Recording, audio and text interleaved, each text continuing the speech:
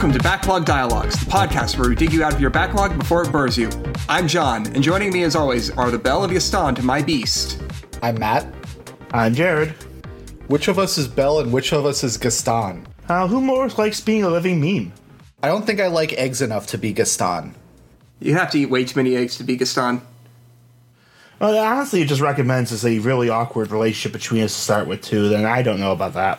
Where are we finally getting to today, guys? We're finally reaching Hollow Bastion.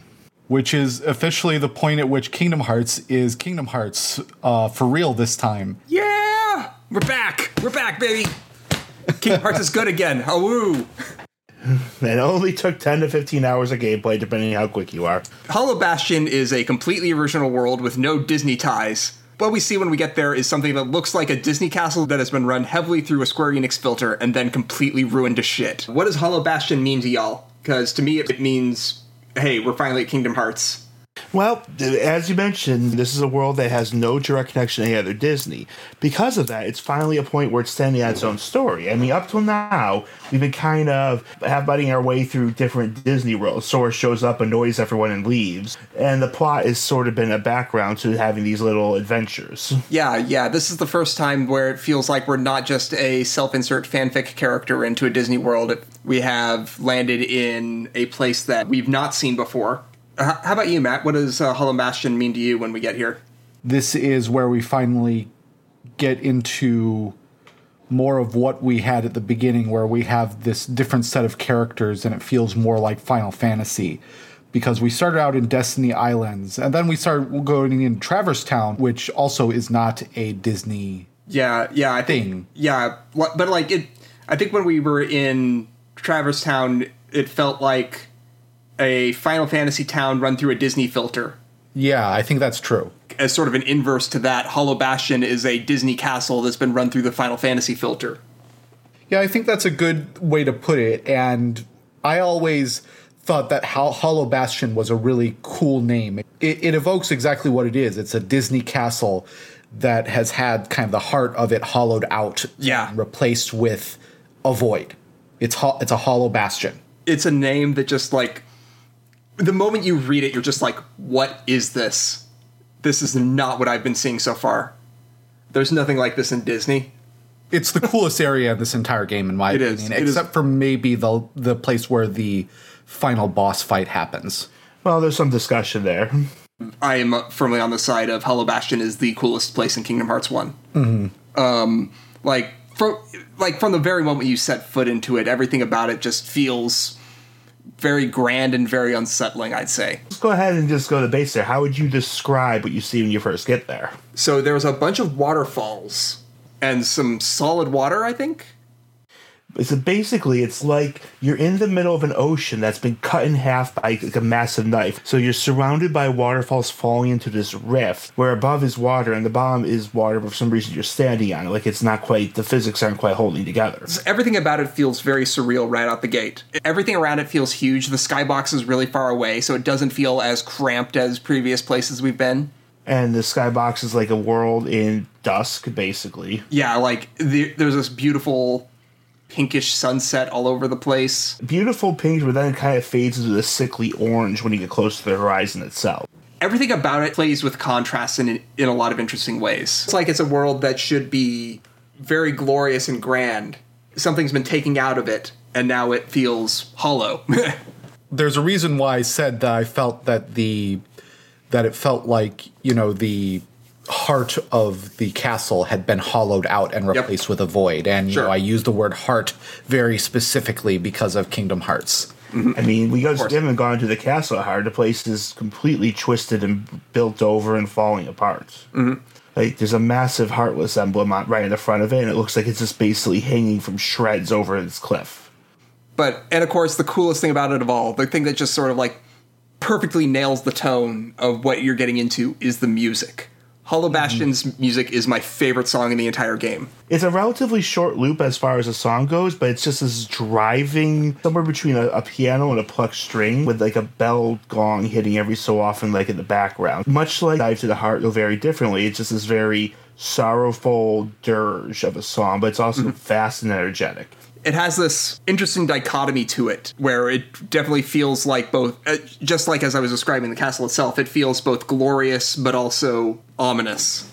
And everything about the song just like makes the mood of this huge castle feel just completely unlike anything else in this game. I have nothing but good things to say about Hollow Bastion.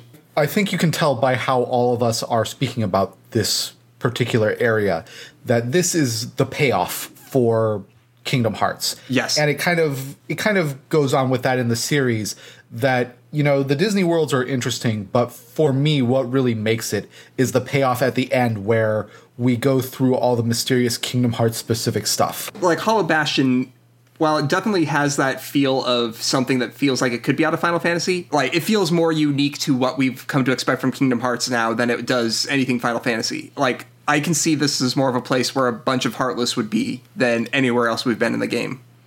Yeah, especially since what we know is that Heartless are, from the Ansem reports, what happens when a heart ends up getting corrupted in some way. Right. And we're saying all this, and yet we're not even near the castle. We're down in this rift with these platforms, which look like chunks of rock with the same material looking and texture of the water around us. Mm-hmm. We're also surrounded by these weird bubbles that sort of just warp you down if you hit them. This world, it does not wait at all. In fact, you barely make it up like a minute of platform before you hit the first big story beat. And of course, what does it involve? We find Riku causing bullshit. Of course. Yes, Riku's obviously causing bullshit because of course he is. That's what he does. We've been there a minute, and he's already fighting some guy. In fact, who he's fighting is the Beast. A beast? No, the Beast. The X-Man? No. The biblical one? But the first Beast and the second Beast. I'm going to beat you on that category. I mean the villain from Kung Fu Hustle, of course. I don't get it. The guy's called the Beast, and that much I know. No, it's confused. The Beast from Beauty and the Beast. Oh, that Beast. Yeah. Who, if we take certain elements about him and accept that was just Disney accidentally writing, is a bit of a badass. Mm-hmm. Riku actually wants to know what the hell he's doing there. He points out that the Beast, literally, there's no way he could have gotten the Hollow Bastion. He doesn't have a gummy ship to shoot Heartless in. He doesn't have magic dark corridors. He just showed up there all on his own. We do learn that his world has been destroyed here, correct? Actually, Maleficent said a while back when Right. This is the guy that Maleficent was hearing smashing up the place outside. That was a refugee from a destroyed world. He's been out there and he's been kicking butt for a while now. He got here without a gummy ship. I want to know how he did that so that we could skip the gummy ship part. He simply believed. He's that badass. We actually did that in the past because, you know, after the events of Destiny Islands... True. Sora did end up in another world without having to use a gummy ship. Can't we do that again, please? Well, my understanding is normally you just end up in Traverse Town because that's where everything washes up.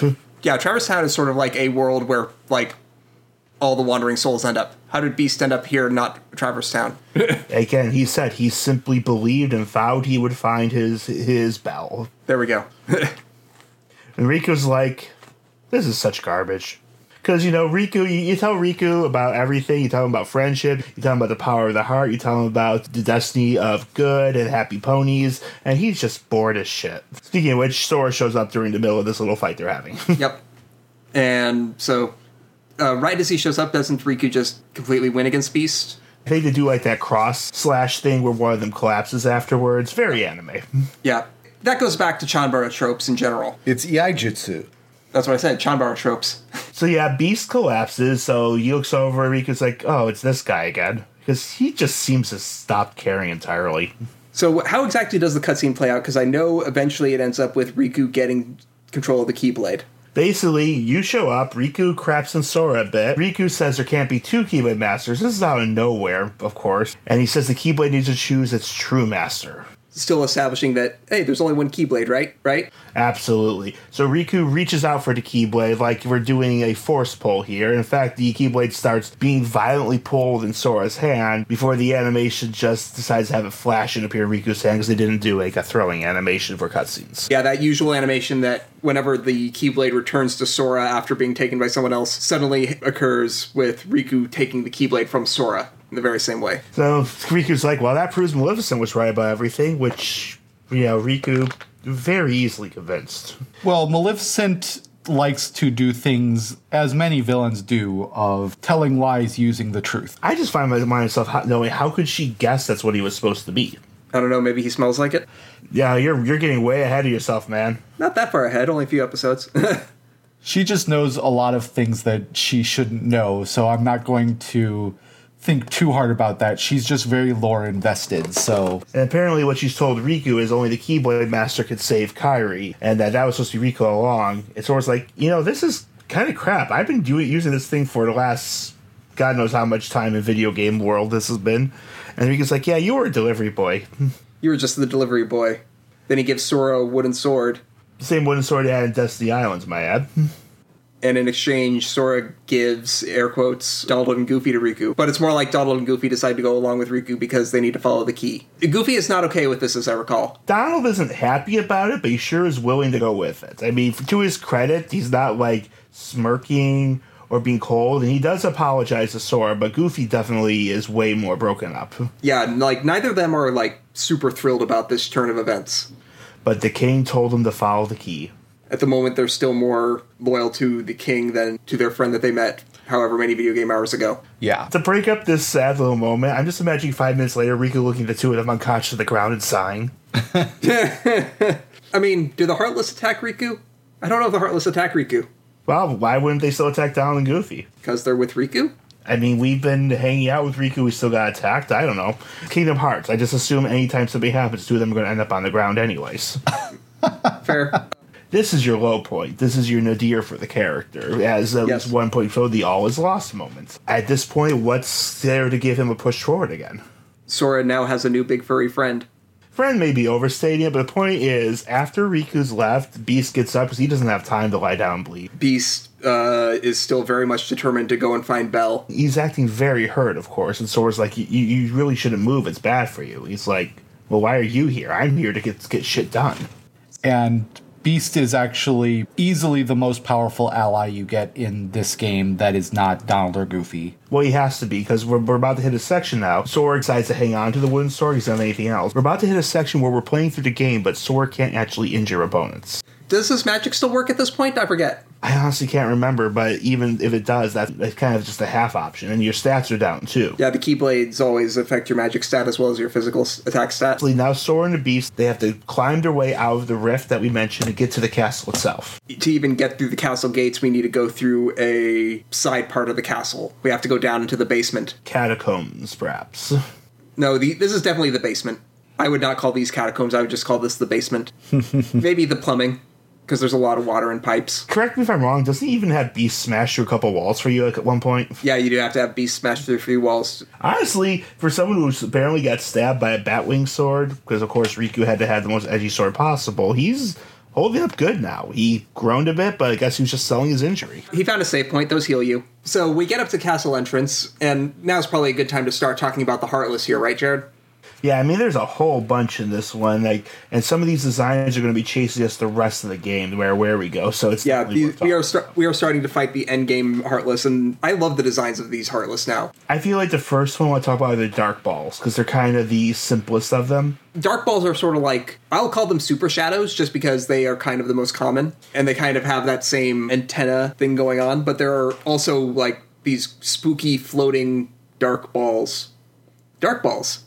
They have eyes like the shadows, but their texture I almost would describe it as bark. Like, it's just this dark, wrinkly surface. Mm-hmm. And they have these huge, jagged maws, of course. So, and they're just like giant heads with huge teeth that want to chomp you, and they always fly at you. They're a bit like the bomb-type monsters from Final Fantasy, but made of darkness instead of fire. Probably the toughest one to fight, that's got to be the Defender.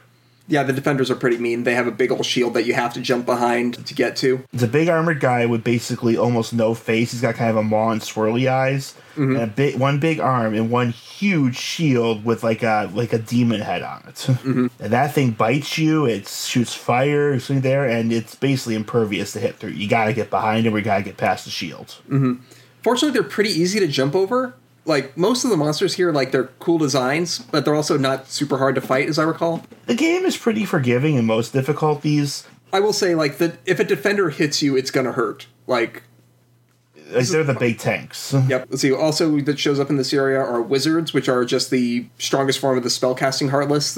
These ones actually just straight up look like a wizard with a big pointy hat and arms and a cane. And they cast all sorts of spells on you. I mean, I'd say in particular they look a lot like Final Fantasy Black Mages. They don't have the same eyes. They kind of have that jagged maw a lot of Heartless do, but I feel like the big hat and the robe really scream towards it. And I guess this is also where we meet wyverns, correct? Which are basically just wyverns. I always called it wyverns. I always pronounce it wyverns because of Final Fantasy V, very bad PSX translation, where they translated wyvern as wyburn. Like W-H-Y? No. Y, the letter Y, burn. Oh, that's funny. Wyburn, And because fire. except for the fact that their wings look almost a little bit like plane wings, like they have kind of like a metallic horn to them, and they're very stiff. But otherwise, yes, they are flying draconic monsters that swoop you and everything like that. So basically, while you're in a zone where you can't fight, there's these big, nasty Heartless all running around. Fortunately, you have your own big nasty monster to help you out. That's kind of mean. I mean, aren't we supposed to look at what's within rather than judging by his appearance? I mean, right now, all I care about is that Beast is able to handle all these monsters. So, the fact that he's a big, strong, furry guy helps out a lot. He has cool horns. Does Beast have horns? He's got kind of like a pair of forward-facing goat horns. Like they come out off his head. They're actually in I never similar noticed position to where Featherine has them, but nowhere near as prominent. So if his mane's all ruffled up, you don't really. Usually, when his mane's ruffled up, you don't see him as much. But they are black, so they really stick out against his fur when in the right location. They're dark brown to black. Okay then. So while we're doing all this, we get a bit where Maleficent's doing her trademark big evil ritual, something involving her princess pod room. Sora and Beast, they finally make their way into the foyer, where we learn that there's one problem with Beast. And you know what that is? I mean, so you skipped over a whole lot of dungeon crawling. Because we need to go down to the dungeon before we can even get into the foyer. I mean, that's fair, but I just wasn't sure what to say about that. Do you have any specific thoughts you'd like to add? It's kind of an annoying maze. You have to flip some switches to get to the final switch that will open things up. I say it's kind of annoying. It's nice because there's no actual fights and no way to fall out of this maze, so it doesn't feel all that punishing. It's just, here's a slight puzzle you have to go through in order to get to the dungeon proper. Like, fortunately, they do not put you into very difficult fights in between here and when you actually make it into the castle foyer. Beast is able to handle most of the heavy lifting of fights, and there also aren't that many enemies. I think that's probably because the Heartless are more attracted to the Keyblade than anything else, right? I don't know. I mean, I feel like here they're just going to eat any heart they find. Probably. But it's like, we're specifically told at one point that the Heartless seek out the Keyblade. Not too surprising. Mm-hmm. So, anyway, that's all that we have to say about the dungeon, though, is that you need to go through a dungeon inside the castle that's full of water and bubble puzzles and all that just to open up the gate to the castle. And then that's when Beast gets distracted by a shiny thing. Well, it is a shiny thing, but look at him. So suddenly, Belle appears out the front door they just came through, and he runs right back after. Meanwhile, Sora then has caught up to Riku in the foyer. And basically, Riku, for all his airs of trying to be too cool for this, he seems pretty fed up. What do you mean by that? He's telling you to go. So fed up, in fact, that he decides it's time to put on his serious clothes. Yes, Riku's terrible, terrible outfit. I would like us all to try to describe what we see this outfit as. I think it's actually a pretty cool outfit, but I agree it's kind of over the top. I would describe it as it is a jumpsuit made out of very thick, I don't know if cylinders is the right word, but very thick bars, I don't know, veins with a big empty heart in the middle. He has high top shoes at the bottom of the jumpsuit. Like, everything about it just screams edgy boy. What I want to focus on is it looks like it's a muscle. It looks like it's literally got fake muscles on it. Suddenly, Yeah, I was going to say it's like his abs are visible. His shoulders and biceps look bigger. The big ropey vein. I think muscles is what I was going for. Yeah, it's like he looks like an exomuscle suit. Yeah. Mm-hmm. It literally looks like he's wearing something that's like fake muscle fibers or everything. Mm-hmm. It's all black with a blue chest piece. He's got a total of 3 belts around his waist. One at the waist, 2 crisscrossing over a little man skirt cape he's got at the bottom. Nomura. White with a ragged bottom and only like from the sides to the back. Presumably because it's form-fitting the back and no one wants to see that except for people specifically who want to see it, but we weren't asking them. Mm-hmm. It's a very Nomura-esque outfit, I would say. And those boots seem to feed right into it. It looks like he would literally be unable to take it off except he put it on with magic, so it's probably not so bad. Like, he just transforms into this. We'll say how darkness is awesome. Will kill Sora. As you said, he is done with this, and he is going to... What does he do? He shoots a fireball at Sora? Well, we got a little back and forth I kind of want to highlight here. Go for it. And I tend to joke on the dialogue here, but I want to be a little bit more... I'm going to go for some direct quoting here, so I think it's important. Yeah, okay, go for it. It's all like Riku's changing his outfit. He looks like he's powering up like a blast or something. Even like the darkness will destroy you. You're wrong, Riku. The darkness may destroy my body, but it can't touch my heart. My heart will stay with my friends. It'll never die. Well, we'll just see about that. And then he shoots his black fireball at Sora. And then what happens? Well, of course, Sora's friends save him. Yeah. Goofy is the reliable bro of bros. Mm-hmm. And he just stands in front of him. He tanks that shot with his shield, though clearly it takes some effort to do so. It kind of just pushes it off. And what does he say? What does he say about Sora here? Because I actually do like the dialogue in the scene, even if it is kind of corny. You'd betray your king? Not in your life. I'm not going to betray Sora either, because he's become one of my best buddies after all we've been through together. If you wish to kill me for my Goofy, I would respect that. No, I think that was actually pretty good. And the funny part is he immediately assumes he's always like, well, Donald, see you later. Yep. And just a second too late, Donald's like, no, I need to make the moral choice too. Yep. Can't let Goofy completely... Yeah.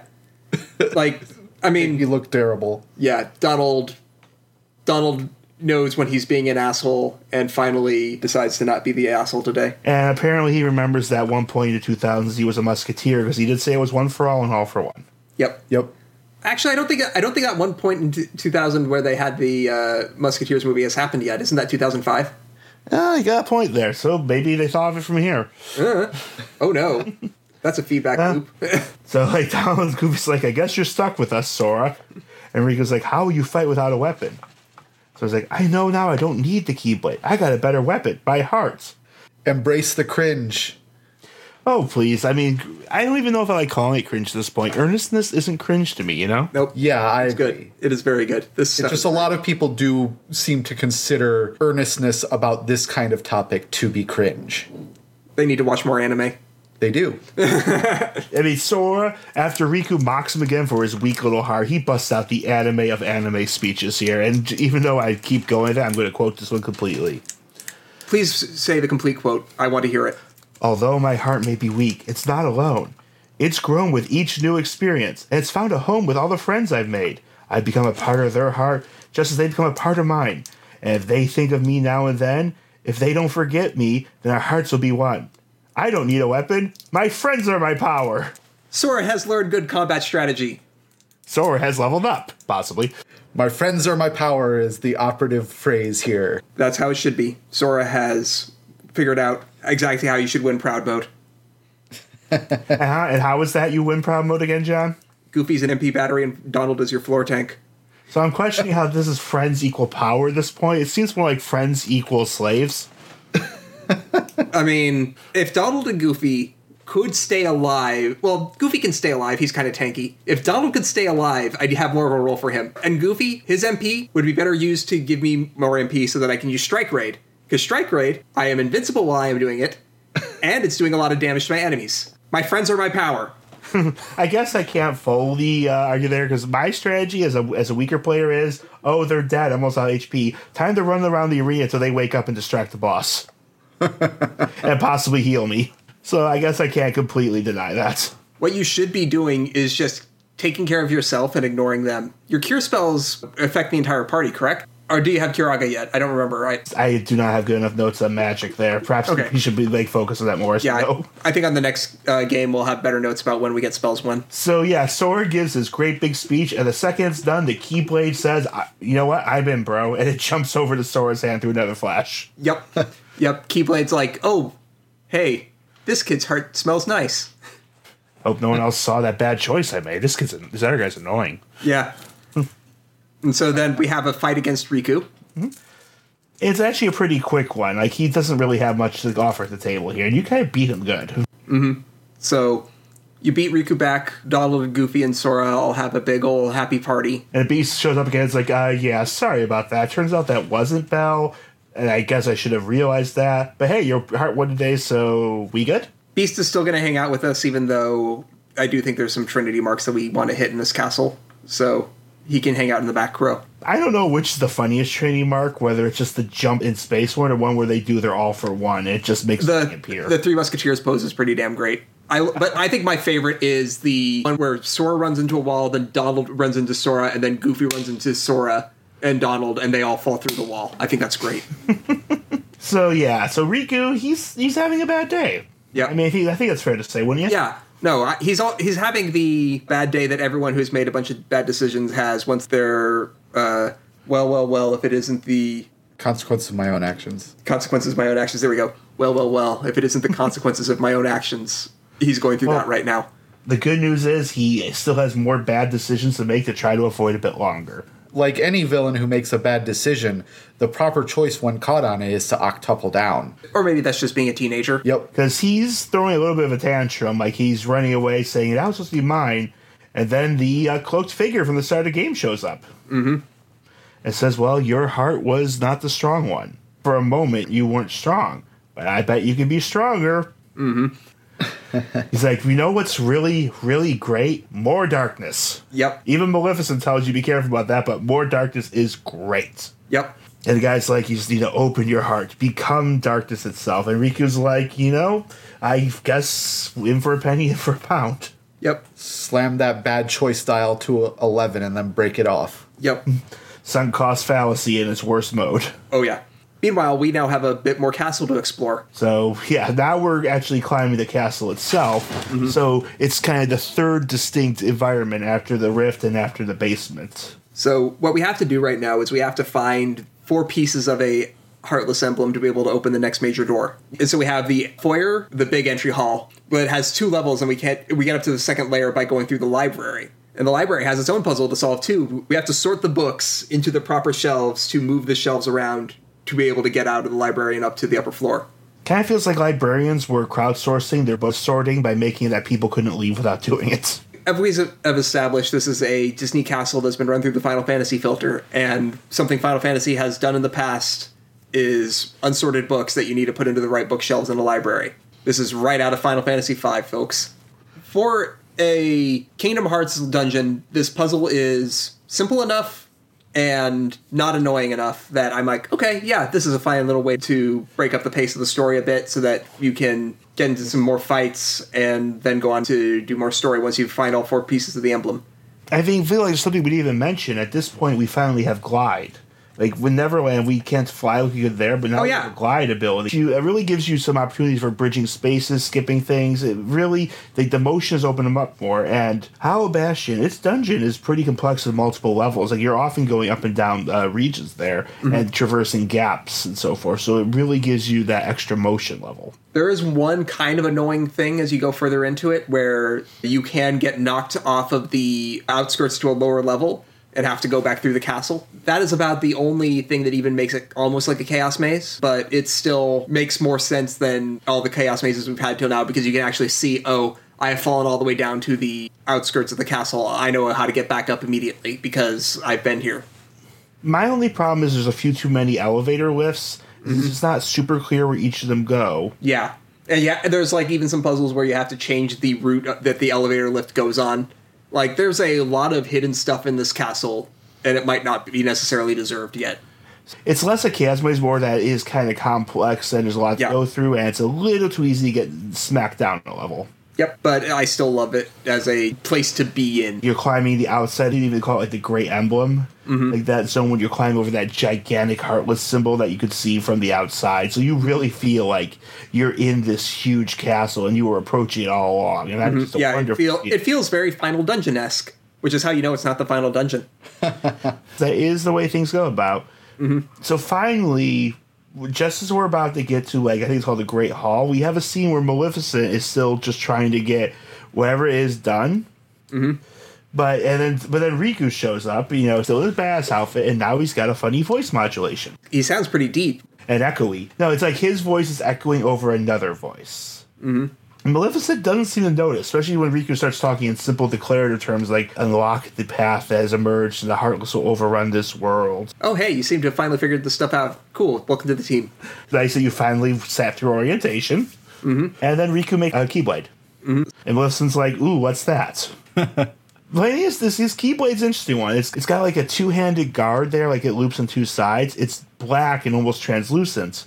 Mm-hmm. And while it's got a really nasty hook, like halfway up of it, between the hook and the point, it actually forms a heart with an outline. Mm-hmm.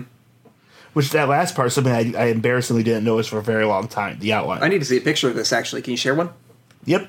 I have the mental image. This isn't the Soul Eater Keyblade, right? No, this is the Keyblade heart. Oh, wow. You see, I never noticed that. I never noticed that heart. That's really cool. That is cool. And funny thing is, it's in that nasty halberd hook even makes it there, so. Yeah, I really like that Keyblade design. It's pretty simple, but it's effective. And so this dark Keyblade is sometimes called the Keyblade of Heart, but that's getting into some really deep discussion here. And so now we're already just like, wait, there's more than one Keyblade? How'd that happen? Maleficent thinks this is kind of cool. She's like, ooh, neat. But nothing happens. Like, she thought she opened the giant keyhole in front of them, but nothing has happened. Mm-hmm. And they realize, well, with Kyrie's one of them, without her heart, should I be able to unleash her power? And just then you show up. So now you have to fight Maleficent, correct? Yeah. Basically, she just like, she calls you the King's Fools, which is kind of funny. She's the first one who directly seems to acknowledge King Mickey as the one who's been setting this up. This is just her in her regular witch form, and she is riding a platform that you have to knock her off of? I feel like, I don't know, like they didn't want to have her animated walking the fight because it wouldn't look as eerie, so she's riding this big chunk of stone, and you actually don't knock it off. You actually have to you have to like hit the stone and her so it comes crashing ground, and you jump on it and start beating on it. Right. And there's actually been treasure chests in the dungeon that have a similar kind of mechanic to them, where they are floating up in the sky, and in order to bring them down, you have to cast a gravity spell. And so it's kind of teaching you, hey, maybe you can also do that to Maleficent's platform. Put that together, baby. I don't remember if I actually did that in my fight with her. Well, if you don't use Gravere, how do you get to her? I think I just hit it with my sword. I guess it does can kind of knock it down too. Mm-hmm. It's not a bad fight. It's a little bit of a chase after a villain you can't hit, but at least you always have a goal for it. I don't think it's that difficult of a fight. It doesn't really have all the frustrating elements. But if you know anything about Sleeping Beauty, you know, even being this, that's no way that's going to be the end of the fight with Maleficent. Mm-hmm. So she runs back into a portal. For some reason, that only takes her 30 feet away to the next room. Mm-hmm. Then when you chase her down there, Willis is exhausted and looking beat, and then Riku shows up again, and he shows off his new thing. Mm-hmm. Like, my Keyblade unlocks people's hearts. Now I'm going to stab Maleficent. And she's surprised. And so now we get to fight Maleficent's big dragon form from Sleeping Beauty. I always loved Maleficent's dragon form. It's really cool. Really cool. It's just so simple. It's a black dragon with green and purple highlights. Like purple in its belly, green in the eyes, the fire, and the sort of the throat. Mm-hmm. And it's just this very streamlined, evil design. It's simple, but it's very effective and evocative of what it's trying to do. One thing we forgot. We got one special item from the fight with Maleficent. Yes. Answer report number 5. Answer report number 5. To study the Heartless's behavior, I picked out one for observation. It wiggled its antennae, and as if sensing a target, headed deep into the castle. In the deepest part of the castle, its antennae began vibrating, as if searching for something. Suddenly, a strange door appeared. I'd never known of its existence. It had a large keyhole, but it didn't seem to be locked. So I opened the door. What I saw on the other side mystified me. What was that powerful mass of energy? That night I observed a meteor shower in the sky. Could it be related to the door that I have opened? This is the first answer report we've had that just sort of like hints at something that's directly about to happen. And frankly, it sounds a bit off. First, like now it seems like he wasn't just studying things, but messing with stuff. Mm-hmm. Up to now, it's just been kind of curiosity, but now it seems like he's actually been taking weird actions and messing with the shadows directly. Yep. And anytime we've heard someone opening a door, in this sense, it has not been good. Yep. We've got, the funny moral, don't open any mysterious doors. Mm-hmm. Anyway, now we can get down to the Maleficent dragon fight. Yep. This fight is great. It's a fun one. It is a hard fight, but it is very good. I think it's the first fight that really will test what you've learned playing Kingdom Hearts up till now. Because basically, you're going to have a knockdown drag-out fight with a massive monster. It's not running from you. It's not hiding its weakness. It's in its face, and it is just going to keep hammering you. Yep. Its footsteps shoot out shockwaves. You better be good at glide. Yep, glide is extremely useful here. Using your summons effectively for healing is also good here. Tinkerbell is very strong. It's shooting fire. It's blasting fireballs. It sets the whole floor on fire at least once. So. Oh, yeah. And there's a few platforms along the side that you can jump up on to get away from that. It's just a really cool fight. It works really well. It feels like it could be final boss-ish, but it is not. Yeah. But I said, it basically says you get this get in its face and just beat it down. Mm-hmm.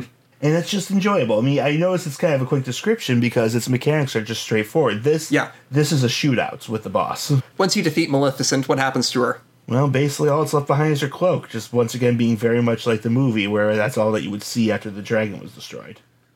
Oh, and I think you also get Mushu after this fight, which is weird. You feed the big dragon, get the little dragon. And then Riku, just mocks her and calls her a puppet. Mm-hmm. Huh, another puppet after all. She failed to notice the darkness of her heart eating away at her. A fitting end for such a fool. Then he just stomps on the cloak and makes it go away. Mm-hmm. And then he goes further into the castle. He vanishes, and you go into the grand hall, the princess room. Mm-hmm. And if for some reason there's a barrier that blocks everyone but Sora from going through it. Like, you're just immediately separated from them. Well, so first when you step into the Grand Hall, on each side of the entryway to the Grand Hall, there's 3 pods. In each pod, there's a princess. But we know that there has to be 7 princesses of heart because that's what we've heard before. So where's the 7th one? Has Sora actually ever heard that term himself? I think the player has, correct? Well, the player definitely has, but the player gets to see Sora have it. I mean, so Sora does not give a shit about the lore, so he doesn't know much, I think. Sora is a relatively friendly bulldozer. It just keeps going forward. Yep. He just crashes through obstacles, and he doesn't really notice things that bounce off his cab. Mm-hmm. I actually think that might be a good description of Riku's problem, though, is that he gets into this trap of trying to care about the lore, but he doesn't really have the resources or the knowledge to really make use of the lore. So he gets told this stuff by Maleficent and then Ansem, and yeah, he thinks he's using something, but he's only being used by these people. So Kairi is unconscious in the princess room, and Sora. Oh yeah, well, so you go deeper into the princess room. You go up a couple of circular stairs up to this big machine with a keyhole on it. And that keyhole is like it's the keyhole is inside of this gigantic, multicolored, flowing heart of color. Yeah, it feels really ominous, this room. And laying on the ground there's Kairi. We found her again. And as I mentioned, got way ahead of myself, everyone else is blocked from going up the last staircase. So only Sora's there. Yep. And here comes Riku. Mm-hmm. And apparently Sora decides to listen for a second, like Maleficent's like, wait, yeah, you're not Riku. You don't sound a bit like him. Yep. I am Ansem, seeker of darkness. He seeks the darkness. Is that what he says there? After the big reveal, here's the order. Go inside. Jumps up. She's lost her heart. You're not Riku. Keyhole needs to be completed. He says, Kairi's a princess, and you must give the princess back her heart. It's inside you. And Kairi's inside me? Well, I know everything. Who are you? Ansem, seeker of darkness. Okay, cool. Actually, do you have the script? Let's have Matt do. Oh, great. The other voices. All right. So, which one do you want to be Ansem in this? Sure. Right. Kairi, open your eyes. You want to be Sora? I can sit back. I'll do. I think I can do a pretty decent, very young Haley Joel Osment. I'm not sure Haley Joel Osment can as well anymore, but okay. I am amazed that Haley Joel Osment is still doing the voice of Sora and is doing a damn good job of it. Sir, whenever I see him in anything else, it's not. So where do we want to start in this? Where you were is fine. So just to set the scene, Goofy and Beast are knocked back by the barrier while Donald looks on surprised as he wasn't running ahead, and Sora just runs up to Kairi's unconscious body. Kairi, open your eyes. It's no use. That girl has lost her heart. She cannot wake up. What? You're not Riku? The keyhole cannot be completed so long as the last princess of hearts still sleeps. And then he does a dramatic sort of fall down from his perch, landing softly, the swoop of evil. The princess? Kairi's a princess? Yes, and without her power, the keyhole will remain incomplete. It is time she awakened. Whoever you are, let Riku go. Give him back his heart. But first, you must give the princess back her heart. Sora! No. I applaud your attempt at Donald. Maybe someday by the end of this, I will actually be able to do a Donald voice. I imagine it takes years of practice. I'm not being sarcastic. What? Go ahead. Yeah. Don't you see yet? The princess's heart is responding. It has been there all along. Kairi's heart rests within you. Kairi's inside me? I know all that there is to know. Tell me, who are you? It is I, Ansem, the Seeker of Darkness. I feel like there should be a lightning bolt there. Then Ansem just backhands Donald across the room out the barrier because he actually had made it inside with you. Got eaten. And evil Riku, who still looks like Riku at this point in his funny outfit, is just wielding his black keyblade at him. Mm-hmm. So, I shall release you now, princess. Complete the keyhole with your power. Open the door. Lead me into everlasting darkness. Sora.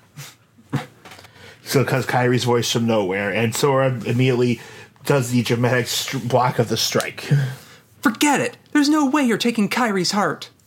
And then he knocks back Ansem's blade, and Ansem does the, bring it type of motion. Come. And then they have a sword fight, and it's a pretty intense one. Yeah, this is it's a much harder fight than the first fight with Riku. He's throwing dark balls at you, well, not the enemy power. He is vanishing to portals and strafing the room at full speed. Mm-hmm. I really like this because it feels like a very good kind of anime fight. It has that feeling to it. It's fights like this that really feel like what Kingdom Hearts is really trying to be to me. He's trying to Omni-slash Sora with those dashes. He's shooting out waves of electricity and darkness. Mm-hmm. It's like fighting Hook was a sword fight. This is basically an anime sword fight with all the waves of power and superhuman powers before. I think the way I would describe what Kingdom Hearts is truly trying to be is the most awesome shonen anime that you can actually play.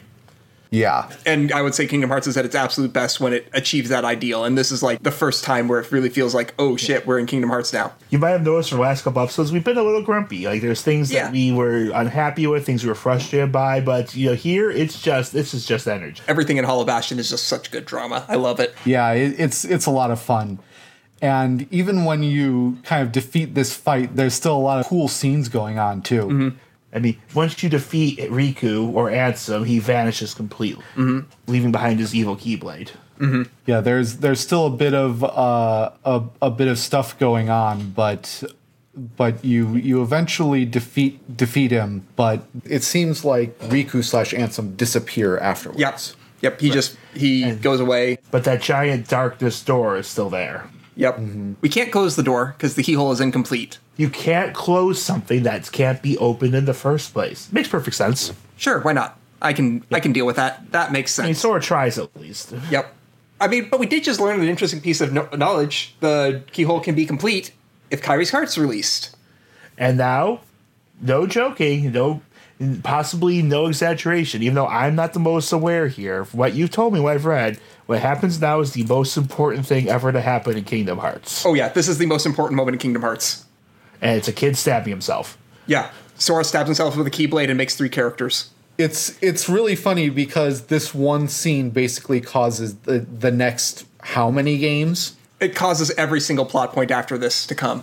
like not the ones beforehand, unless there's time travel shenanigans I don't know about. We'll talk about that in season 4. Your silence concerns me. Well, to put it simply, Sora looks at our Keyblade. He had heard them say that unlocks people's hearts, so he does something which kind of looks crazy from all angles. His facial expression when he does it too is actually kind of like cheerful but mournful in a way as well. Like it's the Goku goodbye friends expression. Yeah. Just stick to shonen, like when he's about to teleport himself away and sacrifice himself. It's very much that. I am happy to the end, even though I know the weight of what's happening. Mm-hmm. Like, And then he just drives the Keyblade into his heart, which I feel like the animation did a pretty good job, considering that none of his rigs up to then have that sort of motion. And they use the good facial models, not the weird, odd texture facial models for this moment. Everything just like, I think it works really well, this scene. Yeah, I actually want to jump in and say one thing about his expression. I feel like it's meant to mirror the no sad faces expression he gave Donald and Goofy early. You're right, but it's like it's no it's sad not, faces. Yeah, but it's also not like a forced smile. It's a sincere smile. But it has those like eyes that shows he's still struggling a little, like he has to squint with it. Yeah. I like this idea of they're taking the idea of the Keyblade. Oh, it's just a weird little thing where they made the sword a key. No, they actually made it a metaphorical key for pretty much everything. Mm-hmm. Right. And this key was made up of the princess's hearts, and that's why it was incomplete. So when he strikes into himself, when Simple and Clean, finally got it right, starts playing again, and you just see the Keyblade disappears, and orbs shoot out of it and also out of Sora and enter the princess in the hall and Kairi, who wakes up just in time to see Sora surrounded by energy fall and vanish. He disappears in her hands, much like she vanished back at Destiny Islands. I'm very much into the repetitive nature of plot points here and symbolic repetition. I actually think that a lot of good stories use repetition very well. Oh yeah, you need to make your stories rhyme. Okay, so Sora has vanished, Kairi has awoken, and Ansem comes back to play. Like, is he now fully Ansem now, not just Riku? He now appears as Ansem, and I gotta say, when we see a full Final Fantasy villain appear in this, it's a pretty joyful moment, especially the one they chose to make. Ansem, he's got very tan skin. He's got long silver hair. Of course he does, which shoots off in two spikes that shoot back from his head like horns, but it's just his hair. It also has this massive widow's peak and spike at the top before it flows out into a long, smooth arc. He does kind of have some features of Sephiroth, doesn't he? Oh, it's very much in the traditional square, silver-haired pretty boy villain, but there's just a little bit funny to it. Well, he's obviously a little bit older. Yeah, he's got a cool armored trench coat type thing. He's showing off his chest with it has a big old Heartless emblem on it. You can see he's wearing like a white waistcoat. You could see it around his neck, like the collar of it. But then it swoops out underneath his jacket, showing off his big burly chest with a emblem Heartless right in it. And then it V-necks all the way down to his belt. You just barely see the white coat being connected when it hits his waist. Yep.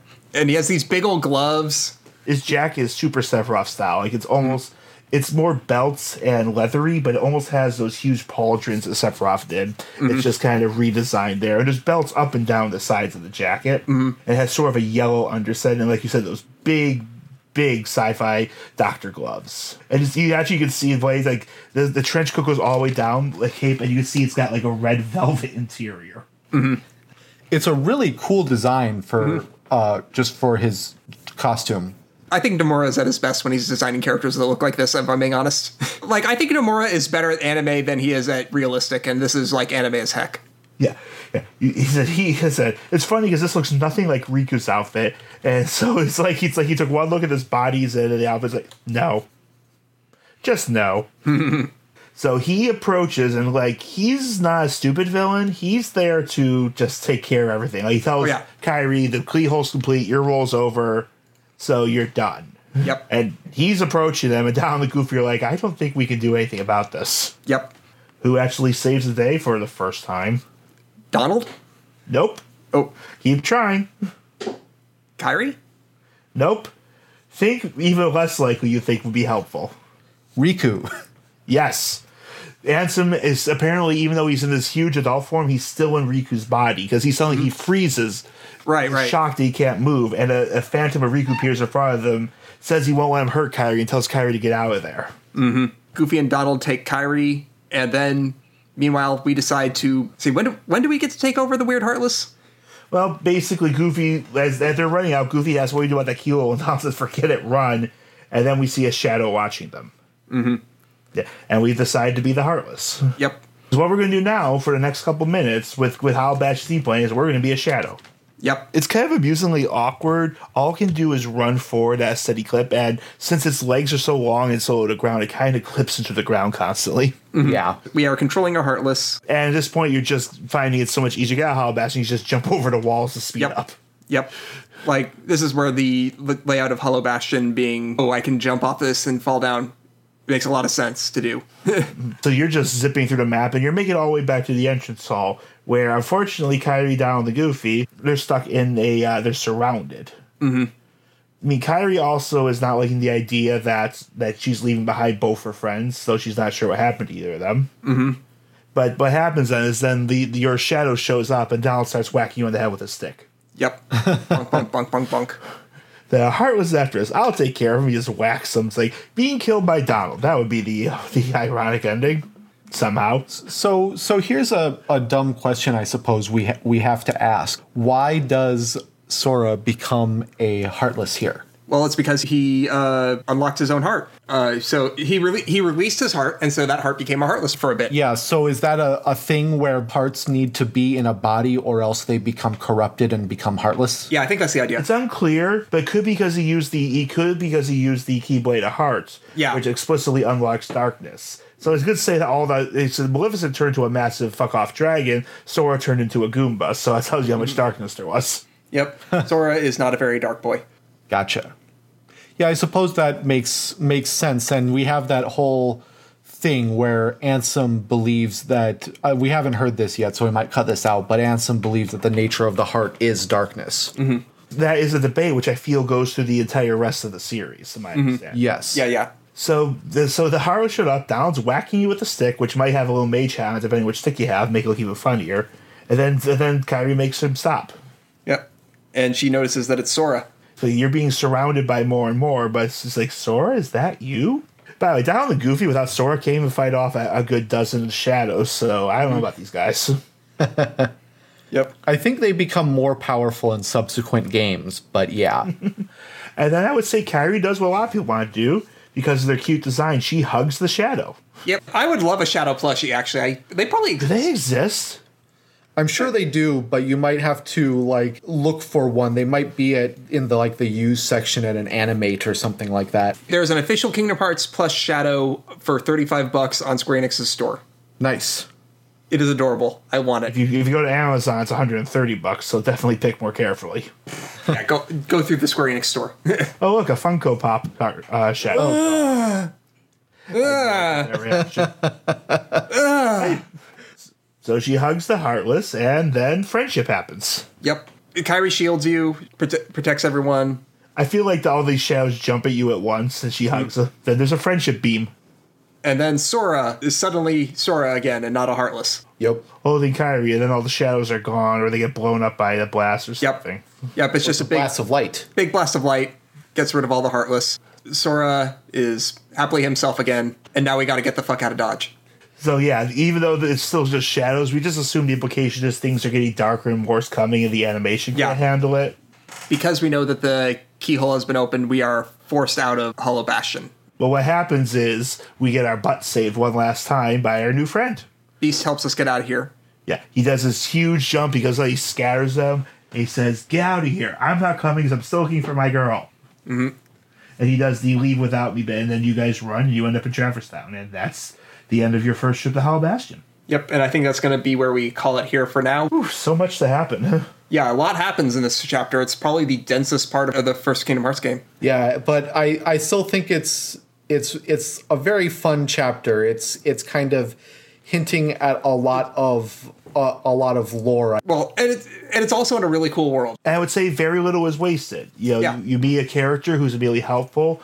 Riku completes his fall by realizing that the path that was open to him now is closed because now he is no longer worthy of the key. Mm-hmm. Maleficent is both a climax villain and also a warning of Riku and Ansem's power. Ansem himself's there, and Sora does something absolutely dramatic, like the climatic sacrifice. Yep. So next time we're going to have our final visit to Traverse Town. We're going to take a pit stop over in a storybook, and then we're going to go back and finish Hollow Bastion for a little bit more story there. So until next time, I'm John. I'm Matt. I'm Jared, and remember, a good story is best shared with friends. Thank you for listening to Backlog Dialogues. If you're enjoying our deep dives and discussions, be sure to leave a 5-star review on the podcatcher of your choice. If you're really enjoying our deep dives and discussions, you can support us on Patreon at patreon.com/backlogdialogues. If you'd like to hear more episodes, you can find our archives at backlogdialogues.com. Special thanks to Eli for our theme song. Kingdom Hearts and all associated trademarks are the property of Disney and Square Enix. Please support the official release.